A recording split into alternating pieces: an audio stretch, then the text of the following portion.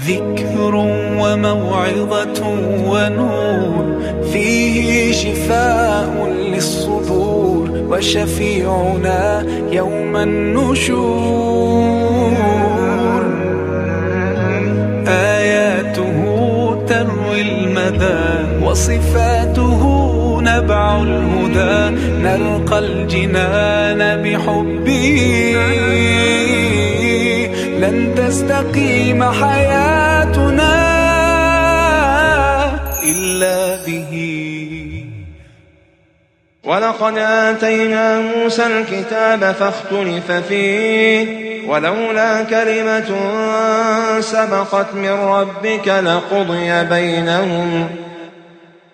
اختلاف شأن الناس حول الحق سنة ربانية في كل زمان ومكان، والمصيبة إذا عمت خفت، فالجملة تسلية لرسول الله صلى الله عليه وسلم وورثته من بعده. وإن كلا لما ليوفينهم ربك أعمالهم. تضمنت الآية 4 توكيدات لبث اليقين: التوكيد بإن وكل وباللام في الخبر وبالقسم وبنون التأكيد، وذلك مبالغة في وعد الطائعين وتوعد العاصين. إنه بما يعملون خبير. سيوفيك الله أجرك كاملا، لأنه الخبير الذي أحاط علما بكل ما بذلت ولو كان مثقال ذرة. فاستقم كما أمرت. قال ابن عباس رضي الله عنه: ما نزل على النبي صلى الله عليه وسلم آية كانت أشق ولا أشد من قوله تعالى: فاستقم كما أمرت. ولذلك قال صلى الله عليه وسلم لأصحابه حين قالوا: أسرع إليك الشيب، قال: شيبتني هود وأخواتها. ما معنى الاستقامة؟ قال عمر بن الخطاب رضي الله عنه: الاستقامة أن تستقيم على الأمر والنهي ولا تروغ روغان الثعالب.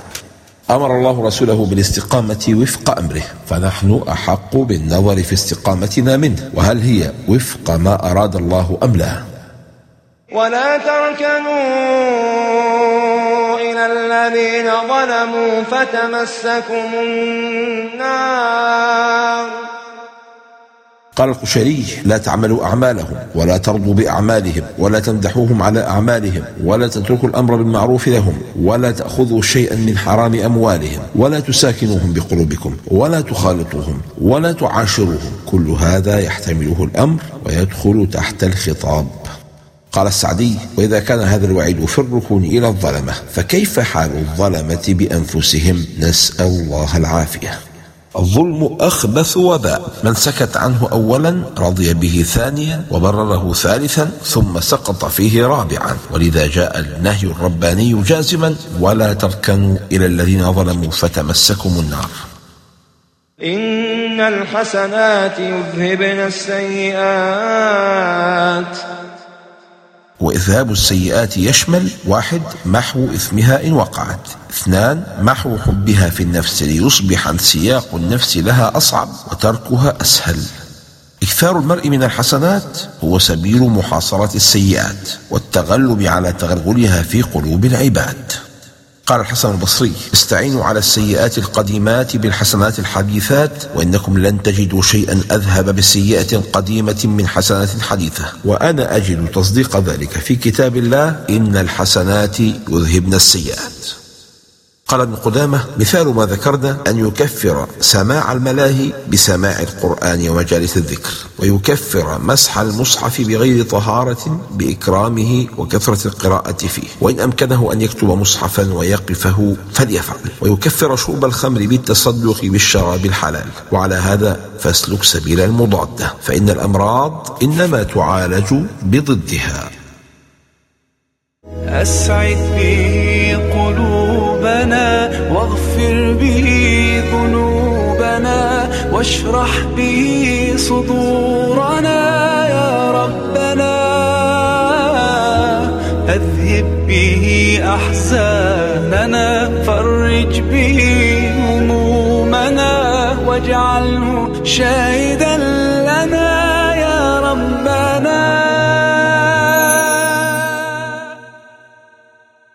واصبر فإن الله لا يضيع أجر المحسنين. قال القشيري في تعريف الصبر: الصبر تجرع كاسات التقدير من غير تعبيس. يا قليل الصبر، شوق النفس إلى ثواب ربك كلما ضعفت قوتك وفترت همتك. قال ابن عاشور: ومناسبة وقوع الأمر بالصبر عقب الأمر بالاستقامة والنهي عن الركون إلى الذين ظلموا أن المأمورات لا تخلو من مشقة عظيمة ومخالفة لهوى كثير من النفوس، فناسب أن يكون الأمر بالصبر بعد ذلك ليكون الصبر على الجميع كل بما يناسبه. قال الزمخشري عن الأمر بالصبر في آخر السورة كأنه قال: وعليك بما هو أهم مما ذكرت به وأحق بالوصية، وهو الصبر على امتثال ما أمرت به والانتهاء عما نهيت عنه، فلا يتم شيء منه إلا به. فلولا كان من القرون من قبلكم أولو بقية ينهون عن الفساد في الأرض إلا قليلا ممن أنجينا منهم. قال قتادة: لم يكن من قبلكم من ينهى عن الفساد في الأرض إلا قليلا ممن أنجينا منهم. إلا قليلا ممن أنجينا منهم. لولا أنهم نهوا عن الفساد لما نجا منهم أحد. وما كان ربك ليهلك القرى بظلم وأهلها مصلحون. المصلحون صمام أمان للمجتمع لا الصالحون، فإن قل عدد المصلحين أو حوصروا فقل تأثيرهم فهي نذر الهلاك. لا يكفي أن تكون صالحا سلبيا لتنقذ أمتك، بل لا بد أن تكون مصلحا إيجابيا. عفوا، صلاحك وحده لا يكفي، إيجابيتك وإصلاح ما حولك هي وحدها ضمان نجاة مجتمعك من الهلاك. ولا يزالون مختلفين إلا من رحم ربك.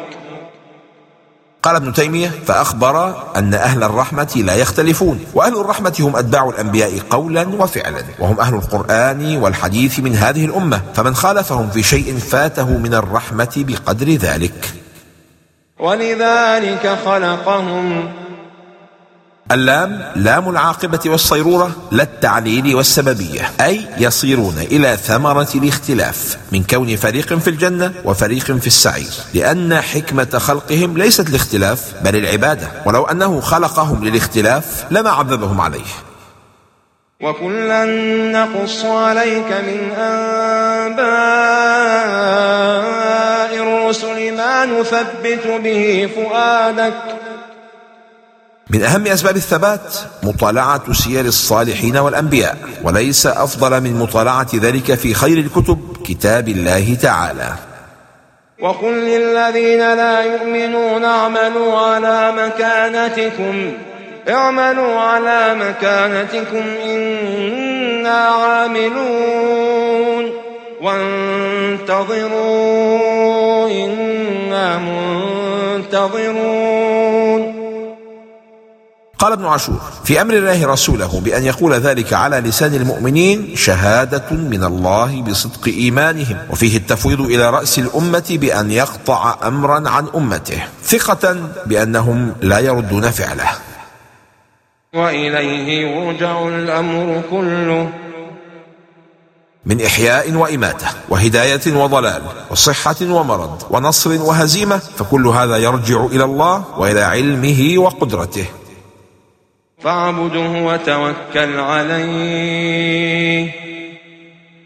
التوكل من العبادة، لكن خصه الله بالذكر هنا اهتماما به، فهو نعم العون على سائر أنواع العبادات، وهو سبحانه لا يعبد إلا بمعونته.